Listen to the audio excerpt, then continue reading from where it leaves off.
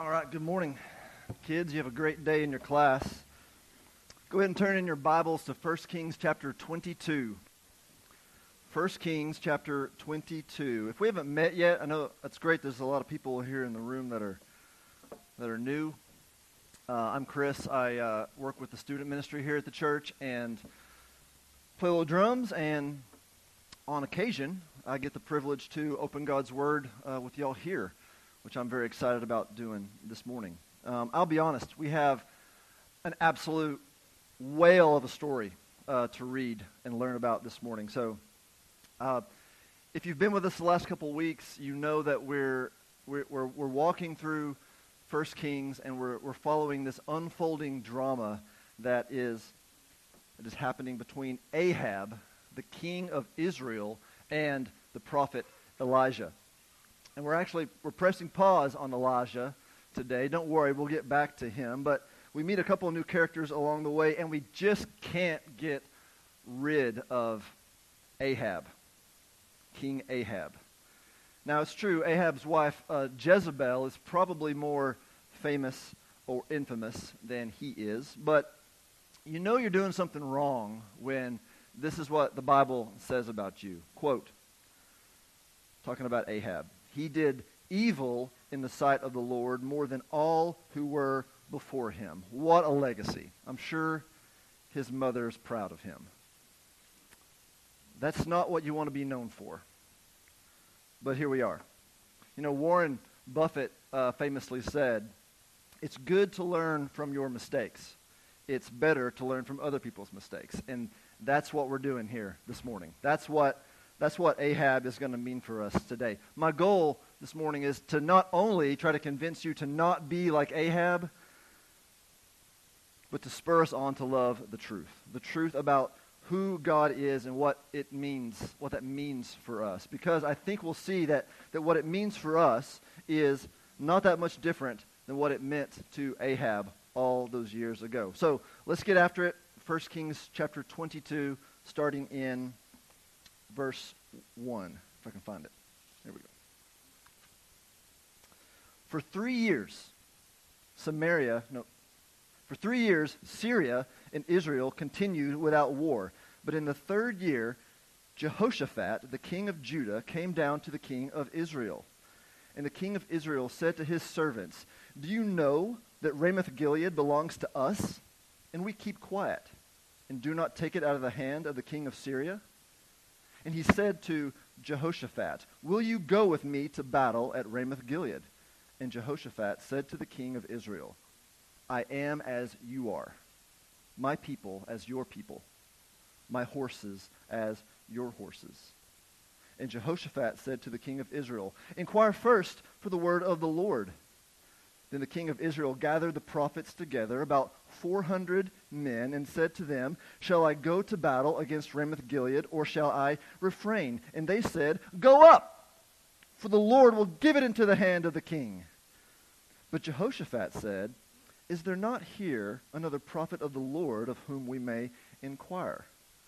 And the king of Israel said to Jehoshaphat, "There is yet one man by whom we may inquire of the Lord, Micaiah, the son of Imlah, but I hate him. For he never prophesies good concerning me, but evil." And Jehoshaphat said, "Let not the king say so." So, like I said, we meet a couple of new characters here. We're introduced here to Jehoshaphat, the king of Judah. And sadly, he's kind of an afterthought in this story, other than helping set everything up. Just a little history. Jehoshaphat is actually subservient to Ahab in Israel.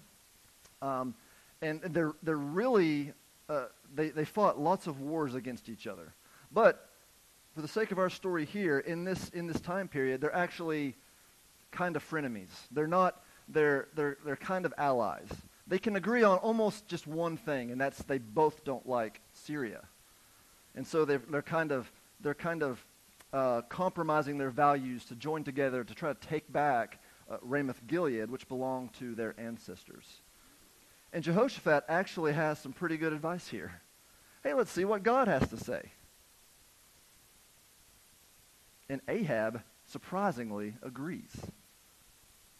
I mean, the Ahab agrees to check out and see what God has to say. It's a little surprising. Step in the right direction, right? Wrong, actually. We read in verse 6 that Ahab gathers 400 prophets. Now, these are probably the 400 prophets of the goddess Asherah that Jezebel supports. Remember back in chapter 18, verse 19, Elijah, he wants all the prophets of Baal and Asherah to come to the big showdown at Mount Carmel. But only the 450 prophets of Baal show up, and it goes poorly for them, if you'll remember. So now you have these 400 prophets who are still around, still serving the king and his wife, and then there's Micaiah. And this dude's different. Now, to his credit, Jehoshaphat, he kind of sees through this, and he sees these 400 prophets just giving lip service to Ahab. And he basically says, is there not any real prophet of the Lord we can ask? In verse 8, if you're reading along, is so revealing of Ahab's character. He says, there is yet one man by whom we may inquire of the Lord, Micaiah, the son of Imlah. But I hate him, for he never prophesies good concerning me, but evil. I don't like what he says, so I hate him. How many of you know who this is? Show the picture, please. Did anybody know? Thank you for not. Don't say it out loud. We don't talk about it, right? We don't. Okay. There's really only two types of people in the room, okay? Those of you who are a little confused right now, and those of you like me who have seen this 500 times over the last 2 months. There's really no in between. This guy is from the Disney movie Encanto, which is basically the movie, the soundtrack to 2022 so far, especially if you have kids. For those of you who haven't seen this movie, this is Bruno. And we don't talk about Bruno. That's the rule. That's what the characters in the story are emphatic about, especially at the beginning. And the song, which you just heard a snippet of, We Don't Talk About Bruno, written by Lin-Manuel Miranda, the guy who wrote Hamilton and the music to Moana, among other things. This song has actually broken the record for the most popular Disney song of all time, which is crazy to think about considering Let It Go just a few years ago. And not to mention like all the amazing Disney songs from like the 90s and stuff. It's impressive. It's probably because of how catchy that thing is. But what's the big deal about this song? Why don't they talk about Bruno? What's he done to deserve being ostracized like he has in Encanto? So, these are spoilers. I'm going to assume that if you haven't seen this movie yet, you guys be quiet back there. You're probably not going to be too upset about this. So I'm just going to go on. In the story, Bruno has the gift of having visions to be able to see certain aspects of the future, not unlike the prophets in the Old Testament, like Elijah. And Bruno finds, just like Elijah and so many others, that having access to this kind of information, telling the truth, basically, doesn't make you a very popular person. It's less of a gift and more of a curse. So Bruno basically decides to check out and leave his family. He thinks that, if I don't share these visions, then people won't get mad at him. And his family, unfortunately, just goes right along with it. They pretend like he and his visions just don't exist. We don't talk about Bruno. You may have someone in your family like this. If you don't know who that person is, it might be you. But he's misunderstood. And when he says things that people don't like to hear, it causes conflict. It's easier to just pretend he's not around, sweep him under the rug, which is exactly what King Ahab, is doing with Micaiah. But Jehoshaphat talks him into it. So let's keep going. Hang with me. You don't want to miss any of this. We're picking up here in verse 9. Then the king of Israel summoned an officer and said, "Bring quickly Micaiah the son of Imlah." Now the king of Israel and Jehoshaphat the king of Judah were sitting on their thrones, arrayed in their robes, at the threshing floor at the entrance of the gate of Samaria. And all the prophets were prophesying before them. And Zedekiah, the son of Shenanah, made for himself horns of iron and said, "Thus says the Lord, with these you shall push the Syrians until they are destroyed." And all the prophets prophesied so and said, "Go up to Ramoth-Gilead and triumph. The Lord will give it into the hand of the king." And the messenger who went to summon Micaiah said to him, "Behold, the words of the prophets with one accord are favorable to the king. Let your word be like the words of one of them, and speak favorably." But Micaiah said, "As the Lord lives, what the Lord says to me, that I will speak." And when he had come to the king said to him, "Micaiah, shall we go to Ramoth-Gilead to battle, or shall we refrain?" And he, Micaiah, answered him, "Go up and triumph. The Lord will give it into the hand of the king." But the king said to him, "How many times shall I make you swear that you speak to me nothing but the truth in the name of the Lord?" And he, Micaiah, said, "I saw all Israel scattered on the mountains, as sheep that have no shepherd." And the Lord said, "These have no master. Let each return to his home in peace." And the king of Israel said to Jehoshaphat, "Did I not tell you that he would not prophesy good concerning me, but evil?" Can you feel the tension in that room? It's unbelievable. This is not the first time that Ahab has been less than unimpressed with the message that Micaiah has brought him. Apparently this has happened enough that Ahab can tell even that when Micaiah first brings this good news, that's not true. This will be the last time that I say this morning, but man, I wish we knew more about Micaiah. I wish we knew why he said what he did in verse 15, because right before that he swears he'll only say what God tells him to say. So was he scared to tell the truth? He should have been. Was he just overfooling with this crazy king who he knew didn't really want to hear what he had to say anyways? Maybe. The story doesn't say. But this highlights a very important point that we can't miss. And that's that Ahab knows this guy. They have a relationship. He knows his character compared to the 400 yes men that he has in front of him, these so-called prophets that tell him only what he wants to hear. Ahab's a smart guy. You don't stay king for as long as he did without being ruthlessly cunning. I think he knew a fake when he saw one. And you know what? I think he preferred fakes to the real thing. More on that in a minute. Let's keep going, picking up here in verse 19. And Micaiah said, "Therefore hear the word of the Lord. I saw the Lord sitting on his throne, and all the host of heaven standing before him on his right hand and on his left. And the Lord said, Who will entice Ahab that he may go up and fall at Ramoth-Gilead? And one said one thing, and another said another. Then a spirit came forward and stood before the Lord, saying, I will entice him. And the Lord said to him, By what means? And he said, I will go out and will be a lying spirit in the mouth of all his prophets.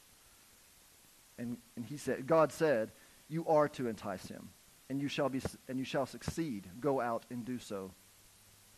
Now therefore, behold, the Lord has put a lying spirit in the mouth of all these your prophets. The Lord has declared disaster for you. Then Zedekiah, the son of Shenanah, came near and struck Micaiah on the cheek and said, How did the Spirit of the Lord go from me to speak to you? And Micaiah said, Behold, you shall see on that day when you go into an inner chamber to hide yourself. And the king of Israel said, Seize Micaiah and take him back to Ammon, the governor of the city, and to Joash, the king's son, and say, Thus says the king, Put this fellow in prison and feed him meager rations of bread and water until I come in peace." And Micaiah said, "If you return in peace, the Lord has not spoken by me." And he said, "Hear, all you peoples." Don't tell me the Bible's boring. I can't stand it when I hear people say that. If the hair didn't stand up on the back of your neck right then, you might need to go get checked. You may have a health problem. It's odd, isn't it? Isn't it odd how the Lord will teach us through a story that happened 4,000 years ago? Here we have two men, Ahab and Micaiah, the king and the prophet, each about to meet a tragic and familiar end to their lives, but both going in completely different directions. Between these two men, and the reason for their conflict is the truth. We're going to spend the rest of our time this morning talking about what we can learn from these two guys. Two simple lessons, I think. I'm just breaking it down into two. I like it simple. Two things. Two big points. One, don't be afraid to hear the truth. And two, don't be afraid to tell it. Now, truth is a complicated thing. It really is. I am tall. And God is real are both true statements. The one is relative and the other isn't. Meaning, I don't know, there may be someone in here taller than me. Jimmy's close. You're not, Ethan. Put your hand down. But there are some people that are taller than me, you know. Now those people are in the NBA, so they're not here to, to have a height comparison. I'm joking, obviously, but I'm not tall to everybody. But God is real, has no qualifiers. That is just true. That's the ultimate reality. Whether you believe it or not, it's true. It's the ultimate truth. Even the gospel, the good news that Jesus came to save sinners and died in our place, doing for us what we can't do for ourselves. That is below, in a sense, that God exists. The gospel is true because God is true. Because God created all things, everything true belongs to him. Big things and small things. That's why you shall not lie is in the Ten Commandments. Truth means everything true. Little truths and big truths. The opposite of deception. But for our purpose in our conversation this morning, when I say truth, I'm going to be talking about big truths. Capital T truths about God and us. 1 Corinthians chapter 1, verse 18 says, this is Paul, "For the word of the cross is folly to those who are perishing. But to us who are being saved, it is the power of God. For it is written, I will destroy the wisdom of the wise, and the discernment of the discerning I will thwart." What is wisdom? What is discernment, if not the ability to recognize and value the truth? It's a controversial thing to say these days, even that truth is real and that we have to reckon with it. Jesus said in John 8 that if you abide in my word, you are truly my disciples, and you will know the truth, and the truth will set you free. That's what I want. That's what I want. I want to know the truth that will set me free. At least I think that's what I want. How about you? Do you want the truth or just whatever's convenient? Do you value the truth or what's easy? I've already used a movie reference in this sermon, so I can't mention The Matrix, and I can't mention in detail Jack Nicholson screaming, "You can't handle the truth," at Tom Cruise, though I want to. But it's a theme in our lives that we have to wrestle with. Willful ignorance is a real thing, and I'm just as guilty as anyone. The human heart has a black belt in denying the truth. It's a defense mechanism. It's our ironic attempt at self-preservation because oftentimes, if we're honest, the truth is too much for us. We convince ourselves that we can't handle the truth, and there are consequences for that. I won't connect with my wife because it'll reveal too much pride in my own life. I won't pray with my kids because they'll just remind me of how much of a hypocrite I am. I won't respect my husband because I can't even respect myself.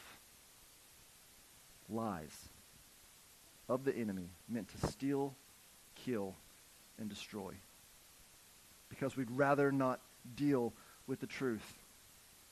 In my military job as a chaplain, I get access every so often to these intelligence briefings about the war in Ukraine. Just slightly more detailed than you'd see on the news. Nothing crazy. And I hate it, to be honest, because I know there's nothing anyone's going to do about it. And selfishly, I'd rather not know how many innocent Ukrainian civilians have been killed so far. I wish I didn't know how many young men Russia's lost and how many more they have just waiting to go. I wish I didn't know. But I do. Ahab was the same way. He was afraid to hear the truth. He knew that the decisions he made, his very existence as king, was in opposition to God's plan. He'd seen the power of God at work. It's why it's so hard for me to understand how he is. He was at Mount Carmel. He saw God work through Elijah. He knew Micaiah was a true prophet who spoke God's words. He knew the truth, and he didn't care. He didn't want to hear it. Why? How? Mark chapter 10, starting in verse 17. And as he was setting out on his journey, a man ran up and knelt before him and asked him, "Good teacher, what must I do to inherit eternal life?" And Jesus said to him, "Why do you call me good? No one is good except God alone. You know the commandments. Do not murder. Do not commit adultery. Do not steal. Do not bear false witness. Do not defraud. Honor your father and mother." And he said to him, "Teacher, all these I have kept from my youth." And Jesus, looking at him, loved him and said to him, "You lack one thing. Go, sell all that you have and give it to the poor, and you will have treasure in heaven. And come, follow me." Disheartened by the saying, he went away sorrowful, for he had great possessions. See how, because Jesus loved this rich young man, he tells him the truth. And the truth that will set you free, the truth that will give us eternal life, is that temporary wealth, happiness, safety, power, influence, you name it, all the things some of them are good things that we love, those things cannot be compared to the value of knowing God through our Lord Jesus Christ. To know God, to really know him, is to love him more than those things. It's not what this rich young man wanted to hear. It's not what Ahab wanted to hear. It's not what we want to hear either, if we're being honest. We're way more like Ahab than we want to admit. Ahab, he only cared about himself and in his little world. Now. More. Anything that jeopardized his pursuit of pleasure in the here and now, he didn't want anything to do with. God and his rules didn't fit into his kingdom. Consequences? Psh. We don't talk about that. We don't talk about consequences. Friends, let it never be said of us that we're afraid to hear the truth. Isn't God's truth a double-edged sword? Nothing can cut you down to size and at the same time lift you up like the truth. I love how Tim Keller says that. I've got a quote of his here. He says, the gospel is this. He says, we are more sinful and flawed in ourselves than we ever dared hope, dared believe. Yet at the same time, more loved and accepted in Jesus Christ than we ever dared hope. The truth hurts, and thank goodness for it. I've walked out of this room feeling like I've been hit by a hammer more times than I can count. But that's not the whole truth. And praise God for that. I've got bad news. I'm a sinner. So are you. But the bad news is what makes the good news, and there's good news. That's the truth. Friends, don't try to hide from God. Don't keep running from Him. The good news is true. Jesus is the way, the truth, and the life. That's from John 14, verse 6. Until you come face to face with the truth of your brokenness and your need, you won't love the truth. You won't love the truth of His grace and His forgiveness. Don't live in denial. Don't be afraid to hear the truth. And secondly, don't be afraid to tell the truth. As we shift our focus a little bit from Ahab and consider what it cost Micaiah for speaking the truth, my heart just breaks for this guy. If, like we talked about last week, if Elijah struggled with how God's plan was unfolding around him, then think what Micaiah must be thinking right now. He stands alone against the pressure of 400 prophets, 2 kings, and he speaks God's words. You can't really ask any more of a prophet than that. And what does he get? He gets chucked in jail on meager rations until the king comes back. And guess what? I don't know if you've peeked ahead a little bit. The king doesn't come back. And Micaiah knows that. There's no reason to think that Micaiah survives the downfall of Ahab, that he prophesied. He knows this truth bomb will essentially seal his fate, and he does it anyway. It's a sobering reality that the truth is dangerous, both to those who hate it and to those who speak it. Micaiah wasn't the first prophet to die, and he wasn't the last. What did they know that enabled them to be so bold? They knew the truth. The truth that because God is real and because He is who He is, it's better to be obedient and endure a little persecution than to miss out on the reward.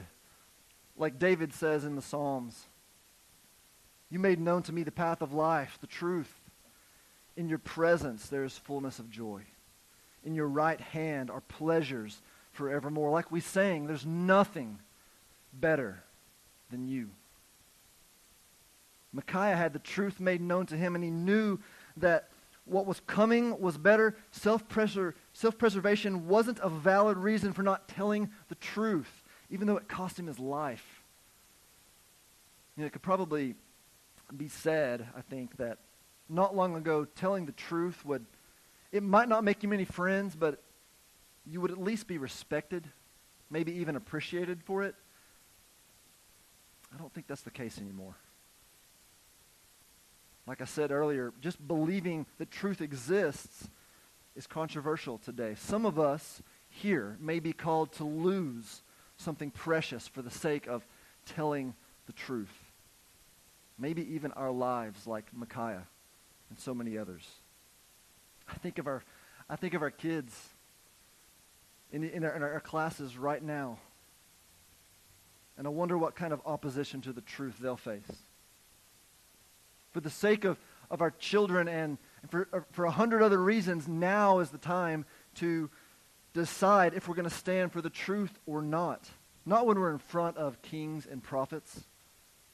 Jesus promised us already. We don't have to wonder whether it's going to be popular or not. It won't. The world has lost its grasp on the truth. But that's nothing new.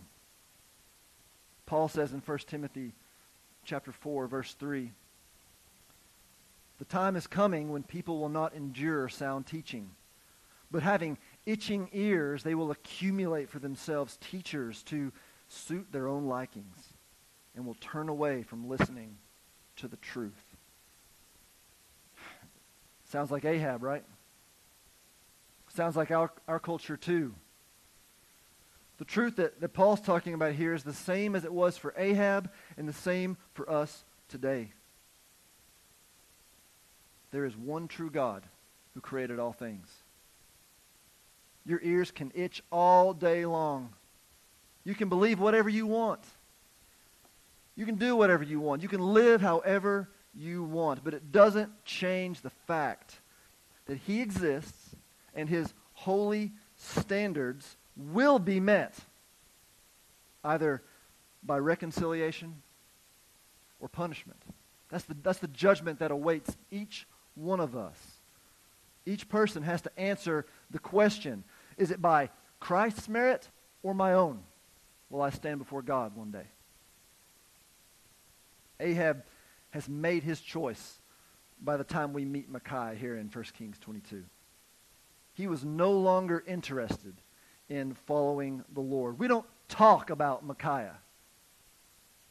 And so Micaiah had to deliver the hardest truth there is, that the Lord has declared disaster on you, he tells Ahab.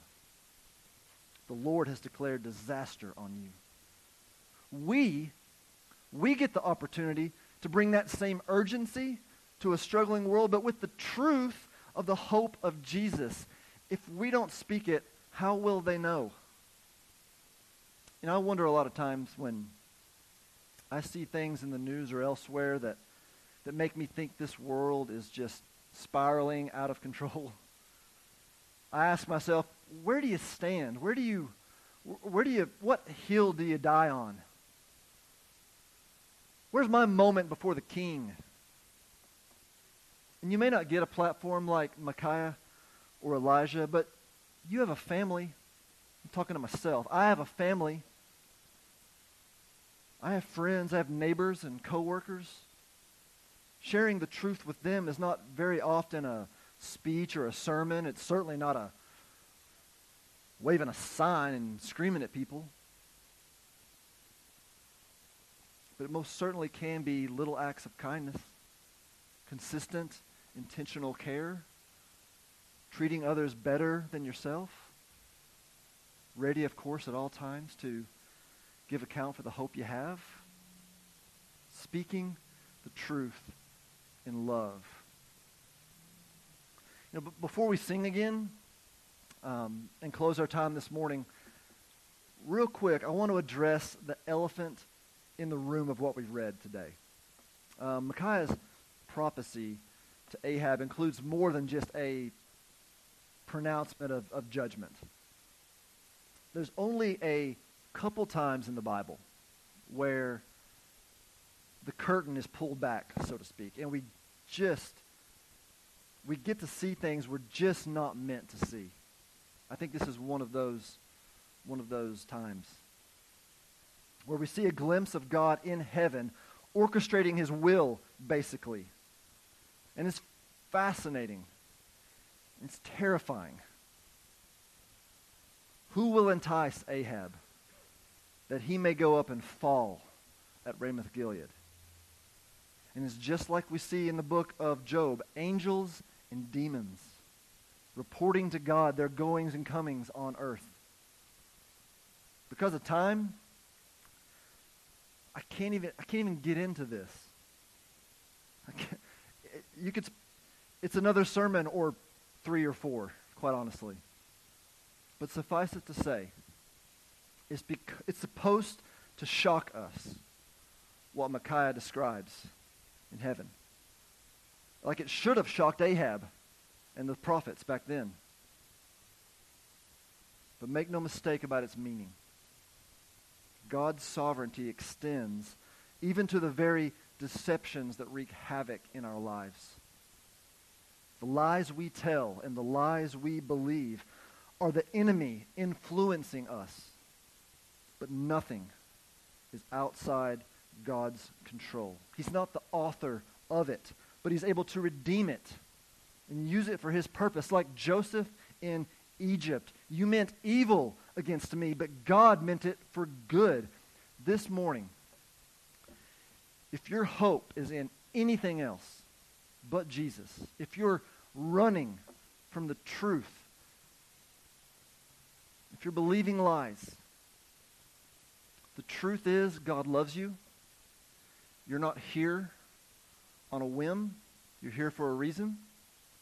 He's made a way for us to know him. Don't leave here this morning without knowing the truth. Will you pray with me?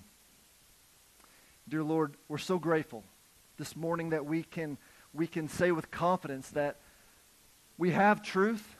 Truth is in a book that we can read and we can know. You. We can know you. What a miracle it is. God, there are so many things that we let distract us. So many lies that would tempt to stray us, pull our hearts in other directions. My mind, even now, it's just flooded by the things that in my own life I'm so tempted to make into idols. I'm so tempted to live as if they're better. These temporary things, good things, many of them. But nothing is better than you. Nothing is better than you. God, please help us to not be like Ahab and go so far down that direction that we can't even turn back. Time and time again, hearing the truth and just not wanting to hear it. Just denying it. While there's breath in our lungs, God, there's hope. Remind us of that truth, even when it feels so bleak. When we feel like there's no chance that you could love us, remind us of the goodness of your gospel. And even now as we sing, would we praise you for who you are and what you've done?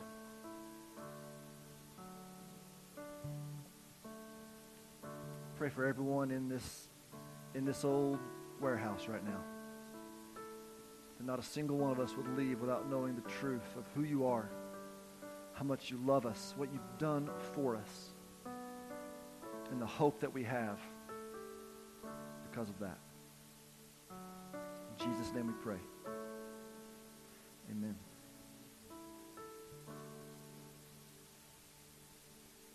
If you would, stand with us.